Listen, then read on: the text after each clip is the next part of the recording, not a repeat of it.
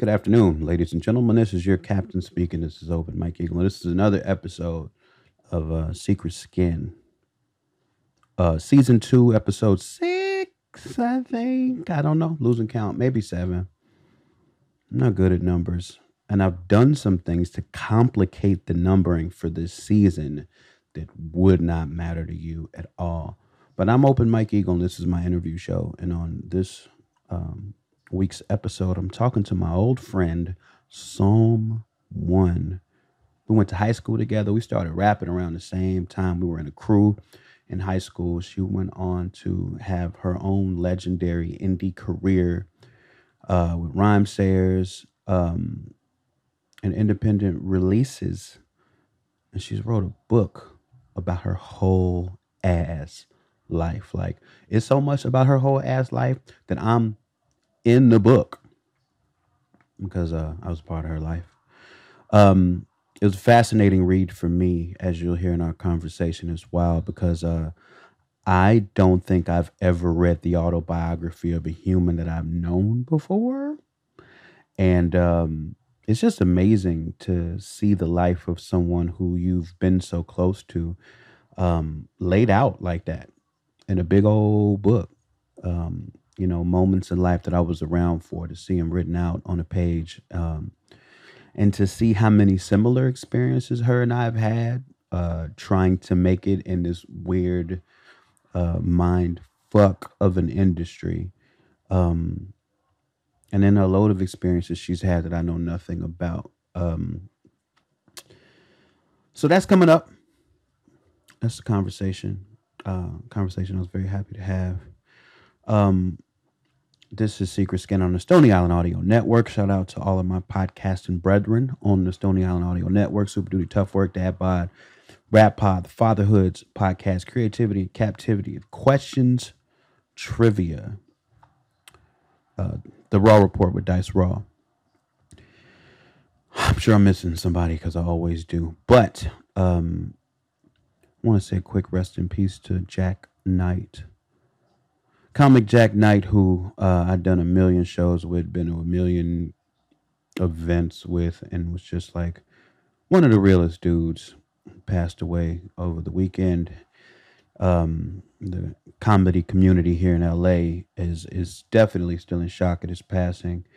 But just wanted to take a moment to say rest in peace to him, sending love to his family, sending love to the community around here who's suffered a loss.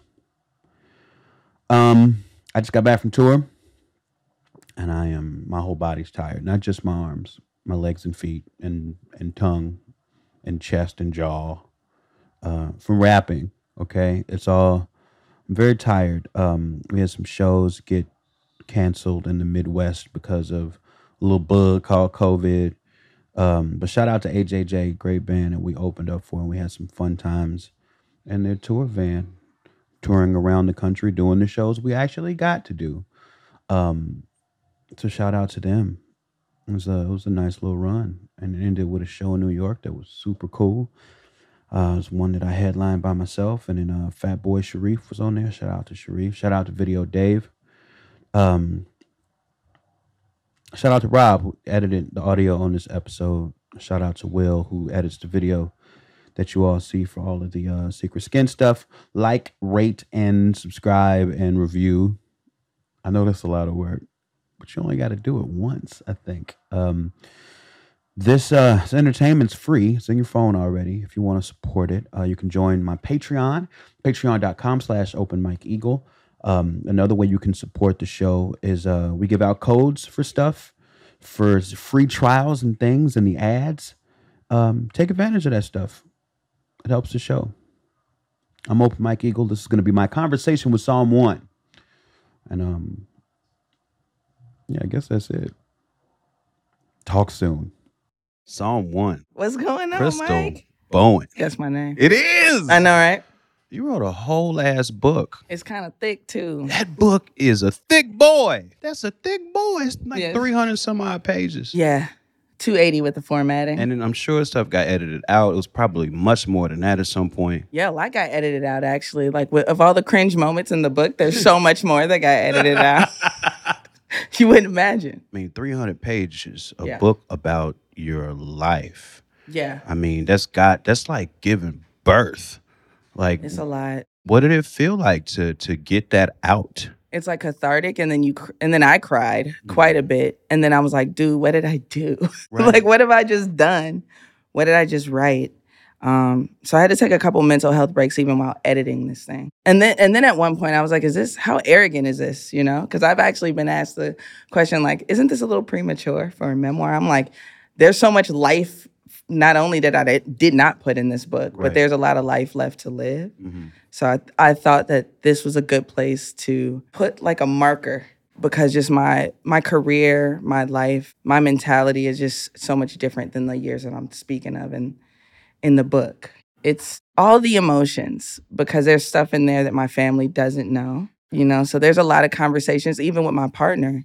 Me and my partner have been having conversations, like, it'll be like, so I just read this one part and I just didn't know that about you. And I'd be like, oh, okay, let's talk about it. I mean, it's been such a wild experience for me to read, because we went to high school together. We were in a crew together. We both entered this business. There's so many parts in this story that, like, I was there for that. Yeah. So I have that experience of things. And then the other side of it is to be so close, but then there's so much I didn't know. Yes. You know, like Yeah. even going back to high school, there's just so much stuff I didn't know. It's Yeah.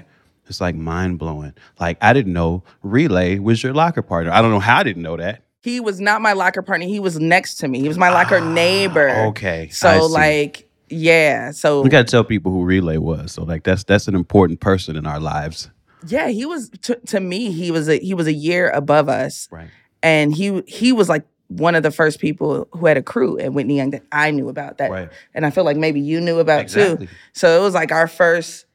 We were like the junior version of that crew, and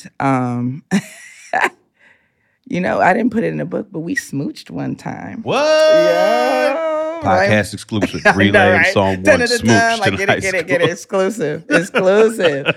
But yeah, we it was so innocent, but it was something that I would like never forgot. I was like, I love this mama. Like, oh my God, hip hop forever. You know what I mean? So Yeah, I mean, Yeah. he was one of our first mentors, like one of those first people who made this like something we could really do, because he was Yeah. close to us and really doing it, really proficient at things. Like, really good breaker, yeah, really good at tagging, really good at rapping. right. And was just kind of nonchalant about it all. Everything. Those would be the best ones, though. Yeah. They'd be like, I don't want to do this. They'd be like, but you're the best rapper I've ever heard in my life. They're like, I'm going to go do something else. You know, I was struck by this image that you outlined in the book of you doing like intense studying, like while your mom was also studying. My experience in high school was that I fell off of being studious in high school. Like, we found all our hip hop shit, and that's all I ever wanted to It's fucking like this, think I'm about. studying this. Thank Exactly. you. Like, exactly. What was it like trying to balance like these creative arts that were so exciting and thrilling and opened up this whole world to us? How did you balance that with being able to like maintain focus? Right. Can I just say I was really smart, I guess? Like the Whitney Young wasn't too terribly hard. School didn't get hard for me until college, because I was kind of in accelerated programs the whole way. So Whitney Young wasn't like too terrible for me, like as far as studying. I didn't get straight A's or anything, but it wasn't very hard for me to stay on top of my schoolwork. And I was like I say in the book, I was quite sheltered and overprotected. So me like studying something else other than my schoolwork was like, yes, this is the way for me to honestly relax. So music was always like my mom wasn't she didn't censor too much as far as music in the crib. So music was like a great escape, you know? But was it hard not to get swept up into the world of all of that hip hop shit that was going on all around us? Like, I mean, see, for me, right, I didn't have much of like social identity until that shit. So like it really dragged me away. Like I didn't, you know. Yeah. And I'm wondering, did you have to fight against that, or I wanted it. Yeah. I wanted it because it was just different. And I'm as an only child, like at the crib, that was like, for me, once I knew like y'all were into it, and then once I knew that like HPK existed, and like this was like just a whole new world for me to like drown in. And it actually like helped me study other types of music, like, like sample digging and all that stuff, like that. Now we know that, like, oh, this is like the building blocks of why people would call us great, or the reason why we can talk about music in a certain way is because we really did grow up with it in our households. So for me, it was just kind of like, music was a great escape for me to not be just studying all the time, because I was expected to get good grades after a while. Just being at Whitney Young, it's kind of like it's expected now. So once I understood the foundation of, how to make that happen,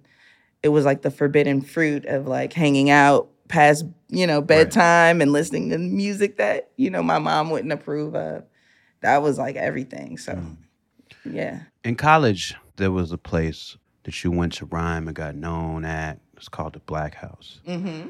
And I'm obsessed with shit like that because I went to SIU and we had a place called Culture down there. Same shit. It's at this lady's apartment, but we all used to get together and rap, and people used to do open mic poetry or sing or whatever the fuck it was. Get off. Yeah. And it struck me how important places like that are for like developing rappers. Tell me a little bit about your experience at the Black House. It was dope because U of I was so white. And it was so new too, because it was just like, okay, we just went from Whitney Young, where it was like 2,000 of us, to like now we're down here, it's 20,000 and only 2,000 Black people. Same numbers at SIU. Yeah, like 10% minority, mostly Black, and it was something where by the time we left Whitney Young, we were like rappers. Right. But at U of I, there were rappers, but everyone was spread out. No one knew who anyone was. And the Quad was where we would get off. And then once we found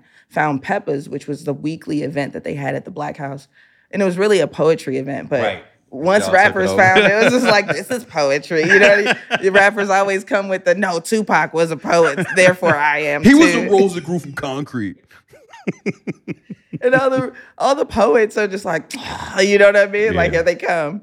But we just kind of infiltrated this Peppa's thing. And like during the week, it was, you would go read books that the Black people say you should read, you know what I mean? And you can have, resources, and like there are some counselors and stuff, but we really used it as a way to kind of sharpen our swords. Right. And just kind of see where the talent was, because every week it would be a like new minority who rapped, and we'd be like, wait, hold on. Shout out to Tere, La Tere. Like, just understanding that, like, okay, we're not the only ones who rap, because at Whitney Young, we were the only one. And we're just like, well, you rap, you kind of rap sometimes, and then you rap. But, in college, it was great to have the Black House there, because we have these huge ciphers, and then there'd always be some new amazing, rapper of color who came around, and be like, damn, okay, cool. Do you have room in your life for like a spot like that now, if you were to think about it?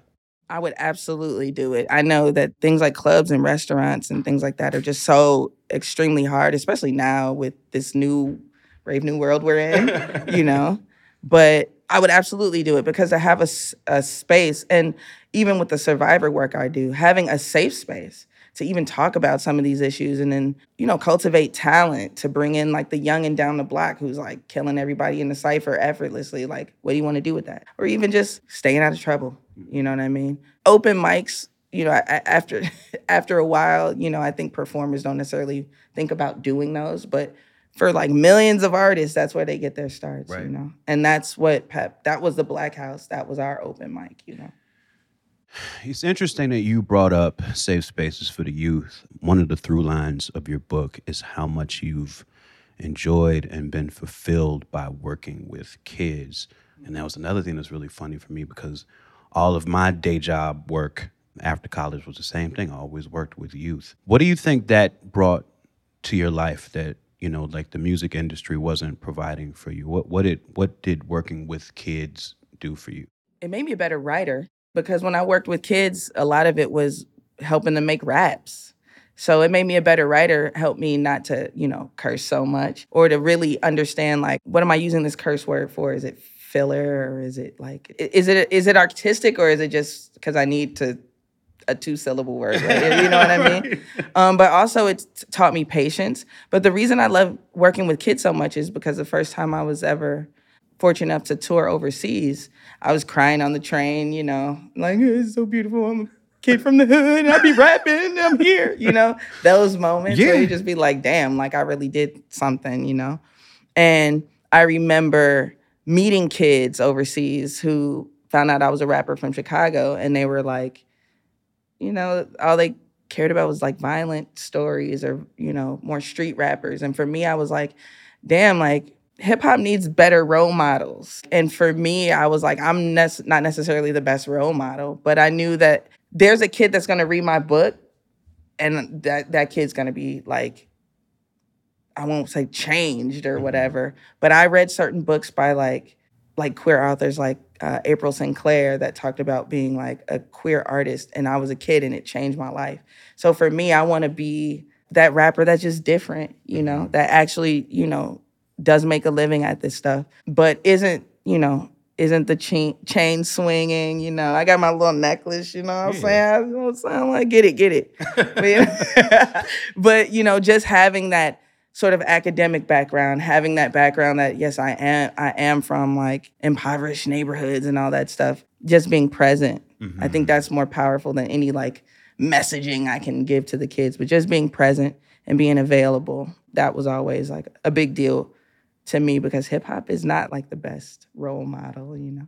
Great outlet. Yeah. Not the best, you know, depending on where you're looking for it. Lifestyle wise. Yeah. It's not giving a lot of great options out, at least not visually. Yeah. Now, there's a story in the book that I would like you to retell as best you can, because Okay. And you know, just go read the book, people. Yeah, read the book. Go read the book, people. But there's this one story, I just love it so much. Aside from working with kids, when you graduated with a chemistry degree, so you started working in a lab. Yeah. And one day, people found out that you were a rapper. Yeah. Could you retell that story? I was moonlighting. And I was moonlighting hard because when I first graduated from college, I did like a couple shows with Acrobats. I was like, I'm gonna be a rapper full time, and I was making no money, like zero money, and Making drink tickets. Yeah. And Taiwan was like, you got to get a job, bro. Like, he was just like, you have to. You're gonna have, if you really want rap to be a thing, you have to put it down for a while and get a job, and then you can come back to it. Great advice. I took it. Being the arrogant person I wanted a job in chemistry. Took me about 9 months to find that. And then I was just kind of like, I'm going to work until I don't have to work here anymore. Right. Until I can literally just do music full time. I'm just going to put my head down. And now it's different. People get different advice now for jobs. But in 2003, 4, it was just like, don't tell your boss that you're a rapper. Are you crazy? You know what I mean? Like, they might not even give you the job knowing that you're an artist that might want to try to even like blow, you know? Right. So I was very secretive about that part of my life, you know? And I came in one day after a show. I didn't even know that I had made any press. So I get to my cubicle one early morning. There's a big article with my face on it. Me, Pugsley, Ty, it's like a big Acrobats photo. And there's a big ass circle around my face and arrows pointing at my face going, Crystal, is this you? And I was like, oh man. And as soon as I got to my cubicle, a couple more scientists came around. I was like, is this you? Are you a rapper? Oh my God. I was just like, yeah, guys, the rumors are true. Like, what? Like it. And for me, it was just like, damn, my cover's blown. And also, you don't know where hate come from. You know what I'm saying? Like, somebody don't even rap, never rapped in their life might be like, oh, why they a rapper? It's like, well, I've been rapping. You know what I'm saying? Like, so for me, it was trying to cut down on people knowing that part of my life. For my bosses not to think that possibly I'd be trying to quit or something. Right. You know what I mean? I wanted that job security to have people thinking like, this is the only thing I do. I work and go home. But yeah, that was a wild expose there. Everything was different after that. Yeah, how did it change your experience in that workplace after people found out?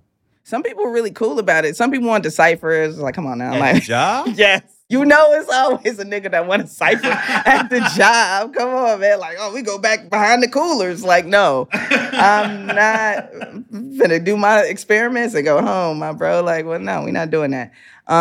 Some people were, they wanted to support. They wanted to buy music. Some people just didn't really talk to me anymore. It was really? Just kind of like, she got some other shit going on, Yeah. And that's what it is. Like sometimes people, I hate the word hate, but like sometimes people will give you that energy, not because they don't like you or not necessarily because you're taking food out of their mouths or anything. It's just something that they couldn't grasp for themselves, couldn't even fathom for themselves. So Right. for you, it's like they can fathom even less, you know? I have a theory about that, Mm-hmm. and it kind of dovetails with what you were saying about whether or not you let people know at work that you got something else to do. I've always called it the Clark Kent theory, Yeah, absolutely. because nobody really wants to work with Clark Kent because he kind of making a fool out of everybody all day long, like with these dumbass glasses and this suit. And we all know you got somewhere else to be, Yeah, Clark. like, come on, man. Right? Like, come on. Like, I'm not stupid. Don't insult my intelligence. All right, we all know you just flew in right now. Like, Sweaty as hell. right.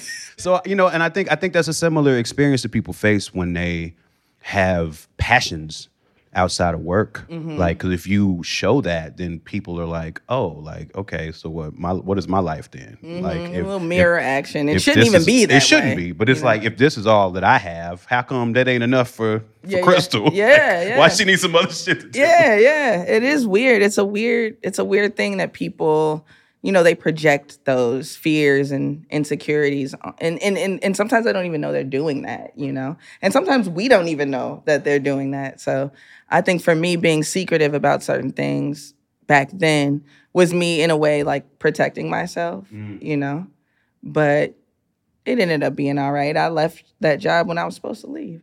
Speaking of being secretive, there's a few through lines in the book. I mean, it's just amazing to watch somebody's life on paper like that and to really see it all laid out. And I imagine how difficult it had to be to confront a lot of it. One of the through lines is your relationship with drugs, right? Like that's something that you contend with at many points during the book. If I remember correctly in the book, you said it, you really started experimenting with that. Like, was that like right after high school? College, right after college. Right after college. Yep. And then as the touring happened more, it was like easier. Right. Yeah. The funny thing for me reading that was, and I guess I wasn't around too much at that time because I split to LA after college, but like I never saw any of that. You know what I'm saying? I was good at hiding. Yeah, but that's what I'm saying. Like, so in a sense, you were secretive about that. Did you feel like you needed to keep that away from like your hip hop friends, or is that something that you were conscious your hip hop about? friends change, as your vices change. At the beginning, none of my hip hop friends would ever touch anything harder than like, weed, maybe shrooms or something, Right. Lots of people are alcoholics that don't know they're alcoholics because, drinking is something that we all do and it's sort of like more socially acceptable, but it's so dangerous. Yeah. I never felt like I had a problem with alcohol because I suffered from migraines and didn't really understand how the migraines and the alcoholism like fed into each other. And for me, it was having to learn a lot of health lessons with that, just the migraines alone. But as far as the drugs, it was like, yeah, I kept it from like Nacrobats. Right. Because I remember Ty was like, "What, you messing with that?" I was like, "No." And then so it was like for years, I was like never around them, and it never really had an issue where I needed it or anything. It wasn't until later on, like around those Tanya chapters, Right. Where I gotta say that right. Anyway, it wasn't until those relationships where it became more of a daily thing and more of a thing where it's like, oh wow, like I'm late to this thing. I'm late to this work thing. I'm late to this show because I'm hungover or because I party too much last night. None of that was happening until like later on. So it was very easy for me to like party here and there. And like, that was it, It was like dabbling in it, but it wasn't until later on where it was becoming like, no, we got it. It's on us. We doing this, Speaking of Tanya, Mm-hmm. there's plenty of people in this book whose names you've changed, but Sure. since I said I've been there for some of this journey, like So you're like, I know who that is. yeah, and there's a lot of like, oh, I know who that is. Yeah. And so it stands to reason that these people probably also recognize who they are Sure. in the book too. I mean, have you experienced that with anybody who's read anything so far? I mean, you wouldn't have to say who, but I'm curious of what that experience has been because you're putting your experience of things in the book, but Yeah. ultimately that's just going to be your side of the story. And Yes. no matter how objective, Yes. you know, Yes, and I it do, intends to and I be. preface that Yeah. all through the beginning, you know, and I'm like, you know, some of these names have been changed to protect not only me, but them. Right. Some of this stuff is embarrassing, not only for me, but them, you know? And then there's some people who are just like, they didn't need to be specifically mentioned because it was a bigger point to be made. No one from my past whose name has been changed has confronted me in any way that other than like love, you know? Right. You know, I'm not, I wouldn't be surprised if I had to have some super difficult conversations, but I would imagine that that's what this book was able to do, is open the door for possibly having these conversations, because while I was in it, you know, I made so many mistakes too. So this is what accountability is. You know, this book isn't me just like blaming my failed relationships on the other person, or blaming like my issues with labels on the label. Like, I step up and say, like, these are the things that I like messed up with too. And I'm sure that there are other things that I haven't mentioned or haven't acknowledged that I could probably learn from having some of these conversations. So no, I'm not afraid of any of the stuff that's gonna come up, because it did happen. And I do know that I was high for some of these things. Right. So you might have a distorted perception of Some of it, but I was very, very careful to not only do my research in my own life, make phone calls, be like, yo, what year was that? Did that Right. really happen? Did it happen that way? Right. And then also understand that like some of the stuff that I wasn't quite sure of, I left out. And yes, a lot of it is my feelings and my interpretation of what happened. And I acknowledge.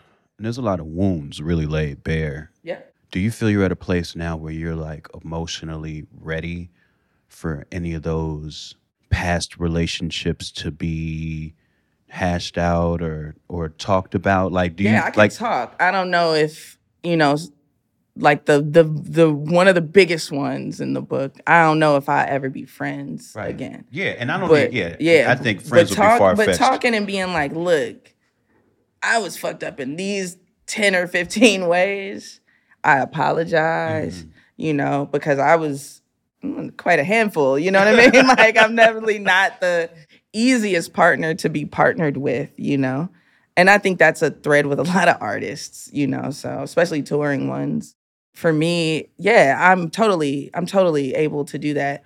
Not only was the boycott that I was involved with in 2020, it kind of opened the door for a lot of those conversations to be had. Right. You know, a lot of those conversations were being had behind the scenes, and a lot of accountability on my end had to be. I can't sit and be like, y'all are terrible, and then somebody's like, you were terrible too, and I'm like, what do you mean? You know? How dare you? Yeah, it's like, it's so stupid and one-sided to even think that like you didn't make mistakes as well. You know, so I'm ready. So much. You talk about partnership, and I think that's another strong through line of the book. I think if you look at your creative output, it's always been tied to partners or a producer or somebody that you're able to trust and get in the studio with and make magic. And then, you know, you have your romantic partnerships that are a big part of your story. Putting it all out there like that and seeing it all, what has that taught you about the importance of partnership? How good it is to be like someone who is an active listener and someone who is constantly working on themselves. Because it's just like being partnered, like you want to be a good one, whatever that means, you know, whether it's being a better friend, a better partner, like romantically, a better business partner. You know, it's kind of taught me to like, dang, like I made all these mistakes. I want to make new ones now, you know, like more sophisticated mistakes. Right. You know, I'm still going to make them. Only new mistakes. Yeah, like let's not do this again. Like understanding, like reading some of the things I wrote was like really intense, and like there were plenty of times where I had to stop writing and cry, or stop reading the edit back and cry, you know what I mean? Because it was something that was really intense and really, you know, hurtful. There's a lot of hurtful stuff in the book that like writing it helped me get through it, you know? And it was like, oh man, like, you know, sometimes I know probably some of the raps that you've written in the past, you hear them later and you're like, I was really like talking about my own life. I was really like prophesizing, you know what I mean? So for me, I've realized that my words are as powerful as I've always thought that they are. I'm going to read this book in like 5 years and like cringe it for different reasons. Now I'm just like, yeah, ooh, that was bad. You know what I mean? Like, but for me, it increases my faith, and my faith not only in myself, but in God, whatever God is. I'm not super Christian, even though I talk about that so much in the book. But I really do believe in God because I got through some of this stuff. Right. I'm like, yo, God gotta exist because I did not pull myself out of this one. Like what, so. If you can think of one, like what is an example of something that specifically writing about it and reading it back like helped you get through? Reading the stuff about letting Rhymesayers go for real to the point where it was like, I'm never gonna make another song with them in mind. I spent so long making songs and records with them in mind. Right. And when I was able to like really understand like the power of what I did with my album Flight of the Wig, which was the first album that I ever made since like the Overflow stuff. Right. Since the Nacrobat stuff. That was the only stuff that I had made where it was just, I'm doing this for me. From the producers to the budget, to the look, to everything is gonna be for me. And that's like to this day, it's one of my biggest like selling, Bandcamp titles, which means more to me than right. Those are numbers I care about, Bandcamp numbers. So that's like one of my best selling albums. And it's just a reminder that like, do this shit for you. Do not do this shit for nobody else. That is so powerful to hear you say, because again, I've known you for a long time. I've been around so many parts of this journey, and I was there at times when like your relationship with that record label was absolutely fucking like it was unmanageable, like psychologically, like you saw me melt at South by one year. I did. Like I was just like, I'm gonna go cry, but you ain't gonna see it. I mean, but I could feel it all. Like like I remember when you got signed. Like I remember like how momentous that was. Like and to go from that to you being in this position where they have what feels like all of the keys to your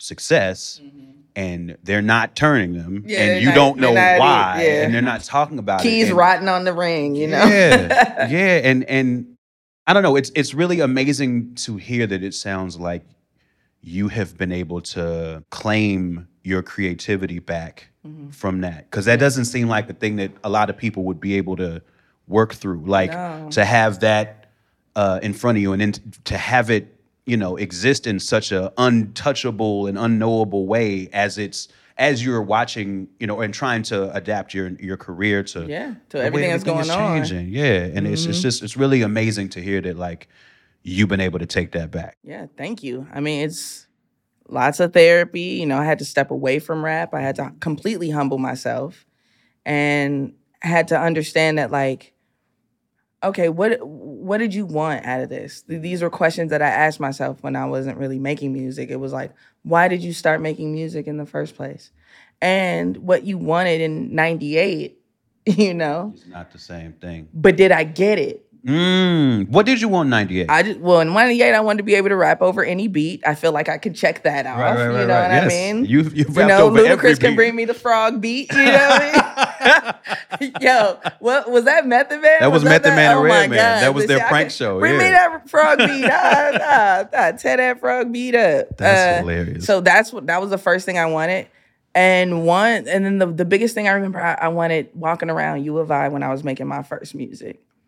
I wanted people checking for me. I was like, if I put out an album and niggas like want to hear it, yo, that's dope. Got it. Yeah, check. I wanted to, when I first signed, I wanted to travel.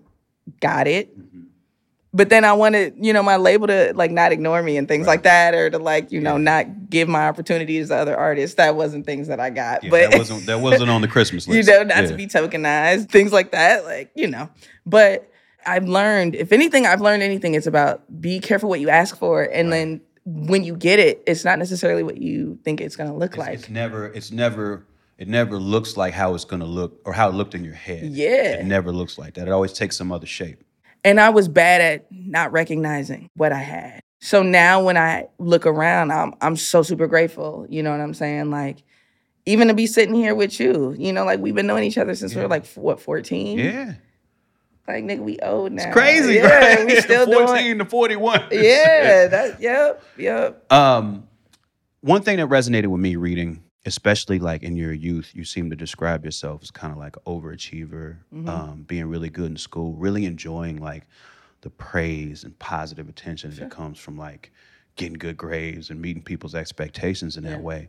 And like me, you come away from that experience in like grade school, high school, feeling like I can do whatever the fuck I want to do. I can be president, right? for I sure. can do whatever the fuck. Like for that part of you that's an overachiever, like how has it been to like try to navigate a music industry that's so hard? You know, if you felt like you could do anything, and then you enter an industry where you just get no's a lot of the time. Like, what was your experience like with that? Good question. I spent about 6 months with my therapist about just this because I realized I was fast-tracked. Whitney Young, we were all fast-tracked. Didn't really get hard for college until sophomore year. And was able to overcome that, and still get my degree in what I wanted to get my degree in. And then to come home, have a shrink-wrapped and barcoded CD, which actually put me ahead of the curve. Right. Had me in a lot more mom and pop stores, really being fast-tracked with Nacrobats, with Pugsley. And then getting signed, it was like, oh shit, like I'm really that nigga, you know what I'm saying? Right. And then like maybe 2 years into that being like, wait, hold on, wait a second. Am I not that nigga? And then it went to like, damn, I'm not that nigga. What does that mean for my whole life? Right. Like, and then after, saying what I said about the label in 2015 and then having people being like, oh, yo, you really not that nigga. Damn, like, you're not only not that nigga, that's career suicide. Like, what the fuck are you doing, That's would be a fall from grace or something like that. But it wasn't really, it was more in my own mind where I was just like, I put so much stock into what other people were saying about me that when it wasn't like I wasn't succeeding or excelling at the rate that I was used to, it was a culture shock. Right. It was a shell shock. I didn't know what to do. So I froze a lot of the time and became bitter. Like it was like, I always say like with the camera and shit, like you mad? And then it like something switched where it's like, you can't be mad. One of the most liberating things I realized is when I wrote my article, my Medium article before the book, like, no, I was mad. Right. You was and being able to mad. say, no, you hurt my feelings. Right. And that's worth something, right? Yes, telling a rapper, no, you hurt my feelings. Now what? Now what? Do we still need to battle? You hurt my feelings as a person. You said some dumb shit to me as a person. We don't need to rap about this. Right. Be a person, So being able to say, I was mad, I was bitter, I'm looking at certain rappers like, ugh, you know what I'm saying? And being like bothered, but understanding that I was bothered and going to get talking to that lady about it. I went to talk to the lady and I talked to God and I really tried to understand how privileged am I to be like, oh, my life is over because I didn't blow up as a rapper. Think about that. That's a crazy sentiment. That is a crazy ass thing to think you're a failure in life because you didn't blow as a rapper when that is a weird, wild, very already kind of worked out for us thing. Mainstream rap and being a celebrity and being like a pop culture, like, famous person that is making money too. And like, that's a whole different area. And being like a pop culture, like, famous person that is making money too. And like, that's a whole different area that if you're not even like working to do that, why would you feel entitled to it?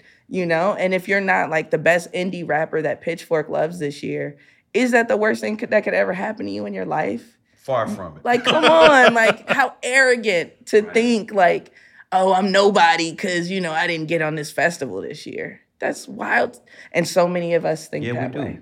We do. So many of us think that way. When it got to the part of the book where you were talking about the rise of Nicki Minaj, like that really resonated too, because you end up touching on something that I struggle with a lot, which is professional fucking jealousy. Like, because you could be proud of niggas and still be like, damn, I'm jealous. Right, exactly.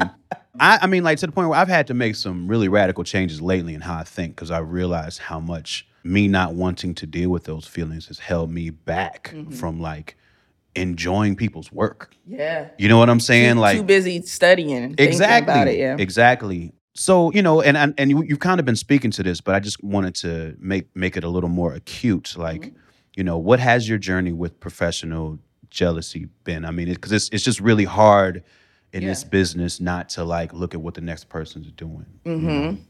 I'm not gonna name no names. I'm not gonna do that.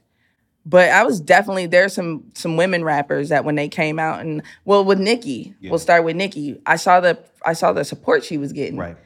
And I remember I took it to the label and he was like, "You ain't no damn Nicki." I was like, "Well, you're not Birdman, what are you talking about, But at the same time, I was really jealous of just the support she was getting. And I think that that's really what it is at the core of it sometimes. Like, why are they getting something I'm not getting? Because a lot of times rappers are so arrogant about their skills. Like, okay. I mean, Nicki Minaj is a fantastic and technically skilled rapper. So it'd be hard to say, like, I rap better than Nicki. Like, arguable. You know what I mean? There's some rappers you'd be like, I rap better than this nigga. Why is this nigga on? But it's just like, yo, his uncle is the CEO of, like, that's why he's on. Like, you don't got a CEO, uncle. Relax.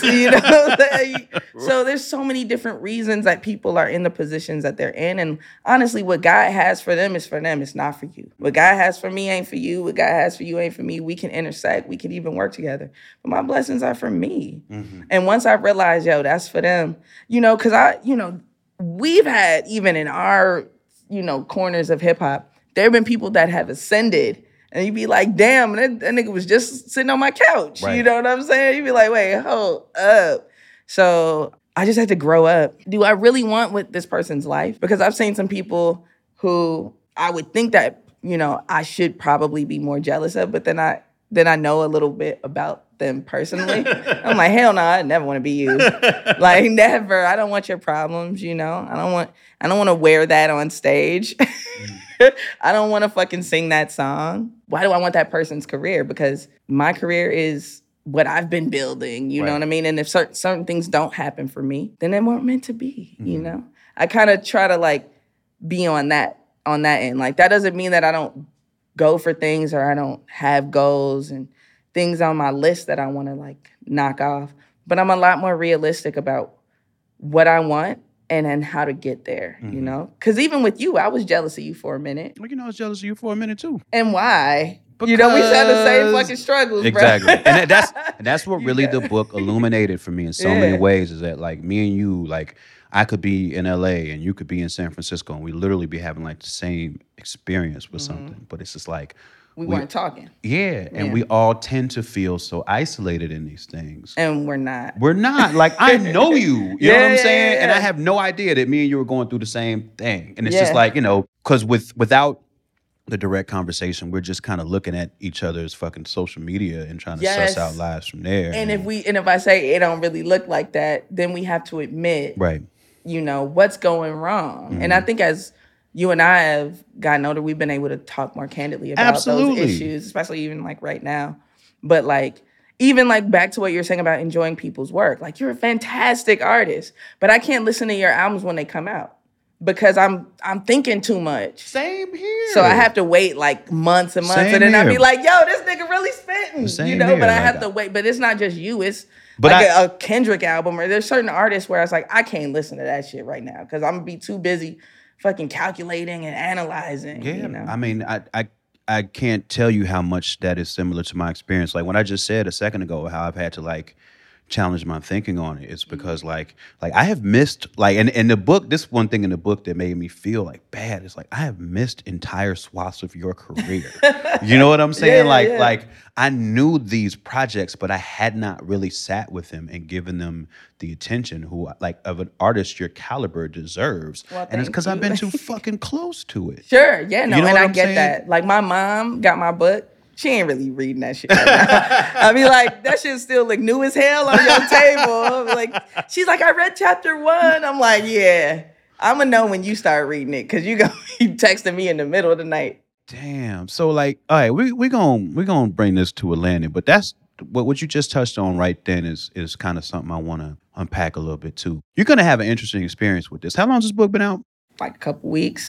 And number 1 on Amazon for like a week, you feel me? Who gives a fuck about Amazon? But when you wake up and that shit say number 1 anything next to your name, niggas had to know. Niggas had to know.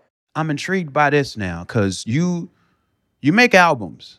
When you make an album and put it out, it take 40, 50 minutes of somebody's time to sit and listen to it. You're going to get feedback relatively quick. So this thing, it took you a long time to write it. It just came out and now it's out in the world. And like, you're going to get feedback in waves of people who finished this book at different times. I just looked at my Twitter and somebody's ranting in my mentions like, Psalm said it in the book. Yeah. And I was like, yeah, I did say that. So what is that feeling like? I mean, I guess to put a finer point on the question is like, and this is your first time doing this, but how different does this feel, this product of your life and your creativity being out in this medium versus like when you put an album out? Well, ask me in 6 months. Right. But it's like 10 albums. And it took 2 years. Right. Like I started writing this in 2019. Took me a year to write it.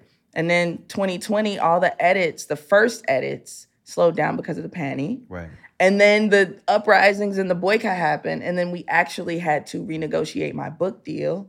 So it was an opportunity to stop, read it, and be like, well, what can I add? And that's when the additions and the edits started happening. And I started saying, I'm gonna take this out, or I'm gonna put this in, or this is a very important thing for me to say. That's when it started getting so intense because we've all written those intense songs where it's just like, oh my God, it's so cathartic. I may not be able to listen to this. But there were like months where I couldn't like touch it. So it is a lot. I am looking forward to like the conversations that I'm going to have surrounding it. I think it's going to make me grow as a person and also make me understand myself in a different way, you know, because I'm just really just trying to, we all can make better raps. I'm just trying to live a better life and be a better person. So like my music gets even better. You think you'll write another book? Yeah, I can see myself like I got a science fiction idea, but you know, I'm not a science fiction writer, so I have to do a lot of like training for that. I want to write a book with my mom about the music that she played in my youth. We'll see, you know. I've always wanted to write a series of essays. I thought that this book was going to start like that, but it just didn't. I can see little baby bits of essays in it, but then it goes back to but then it's just story. like, well, back to this dumb shit that I was doing. So yeah, I think I got some more books in me. But I know that process, it takes years. Right. Like I can't sit and be like, I'm gonna write a book, it's gonna be out next year. No, it ain't. Like, no, it ain't. So I guess, you know, there's a sense of rewarding fulfillment that happens when you put a project out. How does this feeling so far compare to the feeling of putting an album out? It's more intense. Yeah. Because I got the like advanced copies, right? And the advanced copies have a huge error in it. Oh, wow. And when I got the advanced copies, I didn't know if it was going to be the final edit, and it wasn't. And I got so scared.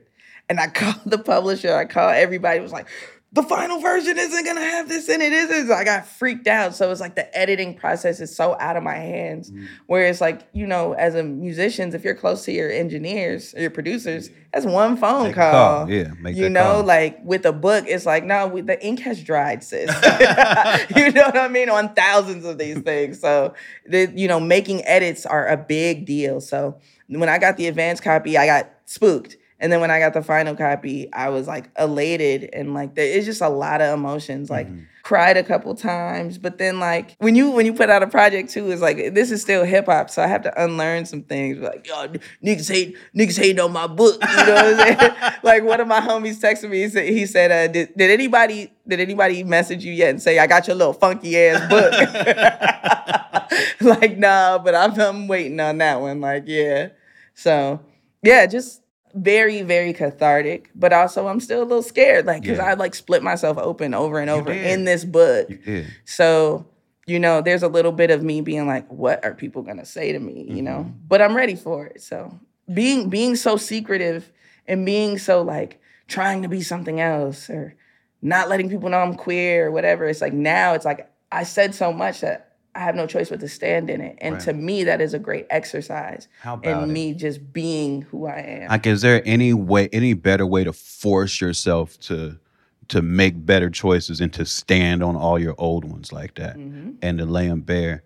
I mean, it's amazing. I was holding my breath through some of them. Man, that shit's crazy. Some of that shit you went through, I ain't know about. But, you know, I'm super proud of you for the bravery and the follow through on that sort of idea, and like understanding the value of your life enough to like put it on paper. Thank you for writing it. Now I'm gonna work up my own courage engine over the next couple years. I'm sure I'm gonna be thinking about some shit. As I'm telling all my like rapper writer friends, like 1,000 words a day. Damn.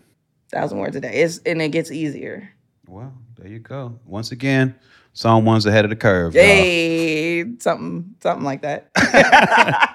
Thank you, Crystal. Thank you. I love you. Love you too.